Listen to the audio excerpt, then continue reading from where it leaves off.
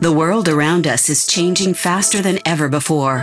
From automation, artificial intelligence, big data, geolocation, to every aspect of how we work and live. This includes data. Welcome to Data Gurus Podcast. Our mission is to bring you a real-life perspective on what's happening in the industry and how successful companies and individuals in this niche navigate through the sea of change. Encouraging you to be bold, be brave, and be fearless. Let's navigate the data ecosystem together. Welcome to the Data Gurus Podcast. I'm so excited to introduce our guest today. It's Karen Schoenbart, who is the CEO of the NPD Group. NPD Group is one of the top 10 market research companies in the world. Welcome, Karen. Thanks so much, Seema. Glad to be here. So, Karen, obviously you're a busy person, and as you're running this multi-million-dollar company, you also have written a book, which we'll talk about shortly. But let's talk about NPD first. Tell us a little bit about what you worry about as the CEO of NPD. Well, I worry about us continuing to stay relevant in a quickly changing world, whether it be technology changing, the retail environment changing, consumer behaviors changing. And the good news is we are well poised to address those issues, but I have to make sure that our folks don't become complacent and that there's a sense of urgency throughout the company to make sure we are addressing these changes and not being complacent. And how do you do that? Because I think that's so many large companies specifically really struggle with that balance of hitting the short-term goals, but also creating the urgency to build for the future and innovate. Well, clearly that is a strength of NPD. Fortunately, we have a history, we have a track record for innovation back from inventing HomeScan, which is everyone knows is used by Nielsen and IRI, to Media-Metrix, which track the web. We had the first online surveys. We're investing in receipt harvesting. And we are lucky that as a private company with an owner who's willing to invest in the future, it's really quite a competitive advantage in that we can focus on what's right for the business, what's right for our clients for the long term, and not just focus on the short-term quarterly results. That is very true. And to have that, I wouldn't say luxury, but to have that capability to be able to kind of take the long view is so important. Are there core principles when you look at innovation in terms of what kind of passes the litmus test versus what doesn't pass the litmus test in terms of innovation? Well, I think it comes back to staying true to our mission and why we exist and not just chasing things because they're interesting. So for us, it's about best-in-class data in the industries that we track. We've picked certain industries that we are going to be in, generally general merchandise and food service. Couple the best-in-class data with industry expertise and prescriptive analytics. And so as we look at innovations, it's got to fall into those areas and not just be something that's going to be interesting for interesting's sake. So if it helps advance our key mission to provide our clients with those three things, then we would clearly be willing to invest. And, there's been a lot of discussion in our industry about survey data collection and respondent experience. And I know NPD has a rich database of ongoing tracking from the consumer perspective. Have you guys changed or dealt with kind of the longer survey experience for respondents in a different way to adjust for that? Absolutely, and we agree completely that long surveys and things that burden respondents are not good in the long term, and that's one of the reasons we're investing really heavily in receipt harvesting. We've got two initiatives, one to get e-commerce receipts and one to get people to take photos of their receipts to have a full omni-channel view, to be able to look at longitudinal behavior.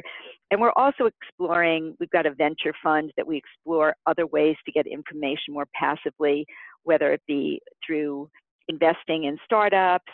For example, we're a lead strategic investor in a company called Civic Science, which uses short, scientifically proven polls and automation technology rather than long surveys. We're looking at ways to marry that with some of our purchase data. And we believe that the best results in the future aren't going to be from consumer surveys or POS, retail scanner, or receipts. It'll be a combination of all of those. So we're starting an innovation, an R&D effort to figure out how do we create enhanced data that uses the best of each of these for the future. And how are clients responding to that? Are you seeing that they are welcoming that change, or is it a little bit of, a wait and see mentality to kind of change the way that they're typically consuming the data from NPD? Well, they welcome it because we're doing it again for a reason that has to do with changes in the marketplace. We're not just doing it for reasons that have to do with market research technology. So, for example, in the retail industries that we track, retailers are becoming manufacturers, manufacturers are becoming retailers. There's a high increase in private label brands, direct to consumer, e-commerce, and the traditional data collection methods, forgetting about whether the survey is long or short, just the Right. traditional data collection methods aren't really addressing those market needs the best way. So we need to be exploring new data technologies to be able to meet the changing marketplace needs. And frankly, so that we can continue to stay relevant Sure. in helping our clients with their business questions. Because if they have business questions about things that we're not covering, we're not able to help them. Makes sense. Karen, you've switching gears a little bit here. You've had an amazing career thus far. What do you attribute to your success? Well, thank you, Seema. I have to say, I didn't have a plan. I basically am a hard worker. Yeah. I'm still in the office at 7:30 in the morning. I stay late. I just, I like to work hard. And I also volunteer. I've always kind of volunteered for things. And that gave me exposure to different people, different businesses, just getting involved. The example I always use is when I was in sales and we needed a pricing manual. Well, I didn't know anything about writing a pricing manual, but I said, oh, okay, I'll do it. And then, of course, I learned all about the financial sides of things, the pricing. And when it was time for someone to be promoted to a sales manager, I kind of had a real edge because I knew all of this about how to price and the financial aspects of the business. So I think that, taking advantage of opportunities and volunteering and getting out of your comfort zone is, it's been what's really helped me advance in my career over the years. And my sense from knowing you and reading your book, it's almost as if you didn't do those projects because your intention was to get promoted immediately. It was truly out of, oh, that's interesting. I can do that. Let me put my head down and go do it. And as a result, you were noticed and you were tapped on the shoulder for promotions. Tell me if I'm reading that wrong. Yeah, no, I guess so. It's, people always ask, and I think it may come up here, is, what keeps you motivated? And Yes. I always find that such an odd question because for me, it's just so inside me. It's self-motivation. I always wanted to get an A in school. I always want to do my best. It's competition with myself. It's wanting, I would never be satisfied if I didn't feel like I gave it my all. I did my best. That's why I work hard. Again, it was instilled in me from my parents at a young age, this work ethic. And because I like it, again, if you like what you do, then it's easy to work hard because you're satisfied, you're enjoying yourself, you're challenging yourself. Yeah, I always find that competition within yourself is probably the best motivator because you're always trying to do better and you're not distracted by comparing yourself to other people. Exactly. It makes a big difference. What would you say, great career, tons of accomplishments. Is there one in particular accomplishment that you could say I'm the most proud of? Well, I have to answer that with my children. I'm most proud of my children. I would agree. Yeah.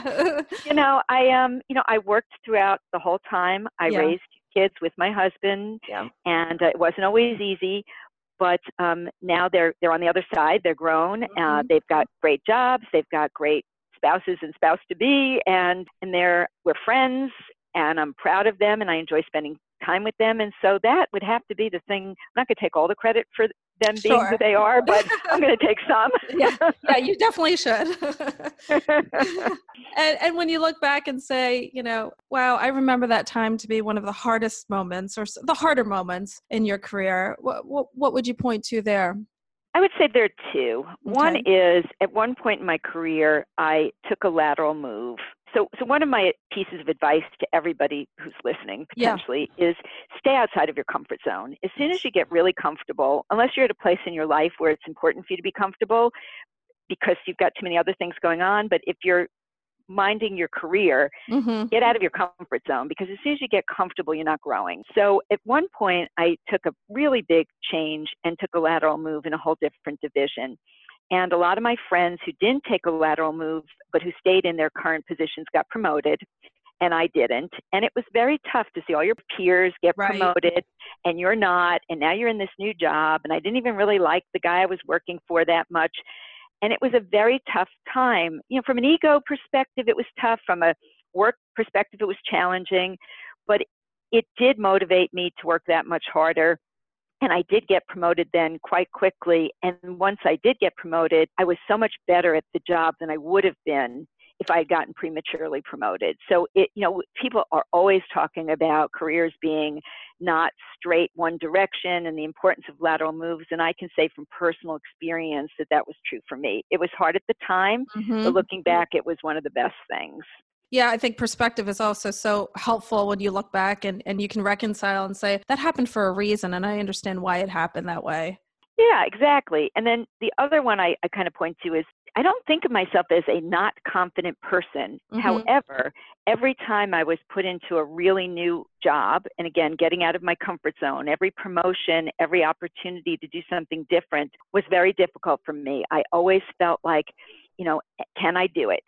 And people around me would say, of course you can do it. But I always had that sort of self-doubt. And I talk a lot about the imposter syndrome, and we don't have to get into a whole thing on it. But I do think people need to acknowledge this self-doubt, and that a lot of people feel that way. And it's okay to feel that way. Just don't let it stop you from taking that opportunity. That would be one of my biggest pieces of advice. Okay to feel a little insecure. It'll force you maybe to work that much harder and try that much more, but don't let it hold you back. So let's talk a little bit about the imposter syndrome and how that manifested in you and your career and how you dealt with it. Well, like I said, I was at a conference one time, and a fabulous speaker, this woman, spoke about this thing called the imposter syndrome. And which is basically, for anyone who doesn't know, it's competent people who feel like they're going to be caught as a fraud. And I thought, oh my goodness, other people actually feel like this is a thing. Yeah. That other people feel, because it was sort of this secret fear that I had because I didn't have a traditional business background. Right. I had kind of fallen into my career in advance. So I always worried that somebody was going to discover me and say, you're a fraud. And so just knowing that this was a thing and other people felt that way was a big weight lifted off my shoulders. Yeah, go ahead, sorry. No, go ahead, please. I was going to say it is so relieving when you connect with people on that level and realize that you're not alone.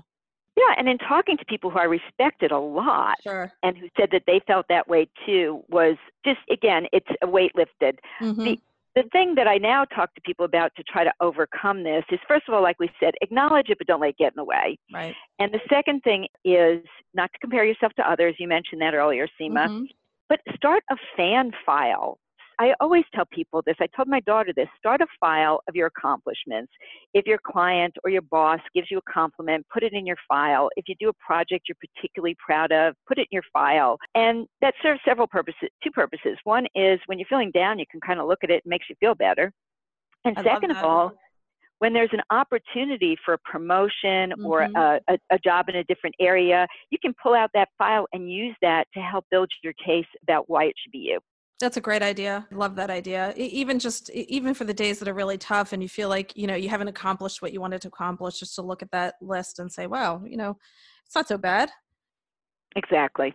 So Karen, you've written this book I mentioned earlier. It's The Mom BA, and I love it. I've read it cover to cover. Tell me what inspired you to write this book?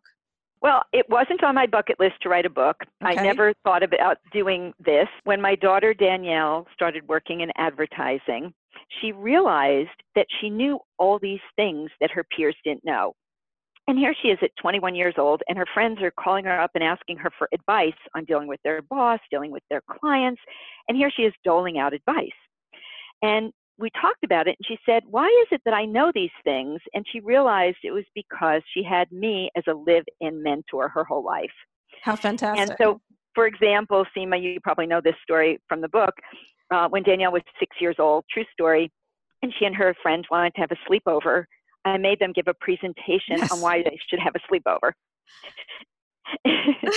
And she learned early on how to make a case, do some public speaking, and really defend her opinion.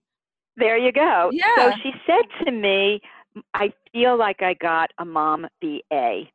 That's a great so story. the name was her idea. And she said, you really should write a book with all these things that you've taught me by osmosis practically, that other people wouldn't know if they didn't have a parent like you growing up. And so the book is not academic. It's written very much through real world stories, as you know. Yep. And it was originally designed for people starting out in the workforce, but the feedback I've gotten is it's applicable for almost anyone. It has great tidbits of advice in there. I totally agree with that. And how long did it take you to write the book? Well, we started keeping a folder of ideas for many, many years, but then by the time it took a long time to actually make it happen. Mm-hmm. And by the time I actually started sitting down and writing, it only took me about a year because it was just sort of pouring out. It was a bit of a labor of love, pouring out kind of my life story. And I love this quote, Karen, and I think it's so important for when people start a family and as parents is guilt is the cousin of regret. And you mentioned that one of the key points for you was to be able to try to not compartmentalize feelings between work and home. Can you tell us a little bit more about that? Yes, I'm particularly I was able to compartmentalize quite well. Mm-hmm. So when I was at work, I really was focused on work, and I really wasn't that focused on my children. And when I was at home, though, I really tried to be focused on my children and not be focused on work. And so, one of the things that I say is be present in your present. Mm-hmm. And it's harder now in many ways because we're in this always on, and we always have our phones with us. But I think it's really important to try to do that compartmentalizing. And let me tell you, having had 2 kids, and now they're, grown and doing okay. My attitude was if they took their first step and I wasn't home to see it, right, it just didn't count. Yeah. It just didn't count. Believe me, Seema, they're going to take a lot of steps. Yes. That's actually really good advice. You're right. Like, why really knock yourself down because you weren't there for that actual first step? When you're there, that's the first step. That's really good advice. Yeah. And so, again, it's harder now in many ways. It's easier in some ways because we can be home at, Mm-hmm. you can go to the soccer game and still be reachable if there's an important client issue. But it's really good to just try to, and put down the phone. I was just reading an article yesterday about how even babies and young children respond very negatively to their parents being on their phones. Yeah. So, I guess it's really hard, but unplug. And for the time that you're with your kids, and don't focus so much on feeling bad that you're not with your kids all the time. I mean, even stay-at-home moms feel guilty. Yeah. And, and it's just like maximize the time you're together and make the most of that and cherish that and don't worry about the rest of it. So Karen, what's next for you? What's kind of the next thing that you want to do or something that you haven't done yet? I don't know, Seema. I don't have a bucket list. I kind of, I'm really pleased with where I'm at. I'm still enjoying what I'm doing. My kids would kill me if I said I wanted to be a grandparent. So I won't say that. But, I want to keep doing what I'm doing. And I actually do really enjoy the book. One of the things that happened with the book is it really has led to the opportunity to get out there and speak.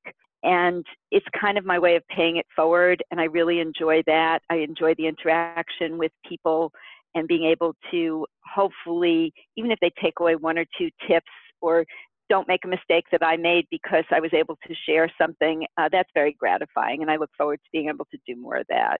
That sounds like a lot of fun and right up your alley as well. Karen, if people wanted to buy the book, where would they go? It's available in Barnes & Noble or Amazon.com. Okay. It's Mom BA. Fantastic. Thank you so much for taking time out of your schedule to chat. It was great to catch up. Yeah, Seema, thank you so much. It was a pleasure. And let's get together sometime. I would love to. Thank you. All right. Bye-bye. Bye. Thank you for tuning in to Data Gurus Podcast. This episode has ended, but your exploration doesn't have to. Head over to www.dataguruspodcast.com and access all the resources and links mentioned in today's show. You'll also find bonus content available to our podcast listeners exclusively. That's www.dataguruspodcast.com. Until next time, be bold, be brave, and be fearless.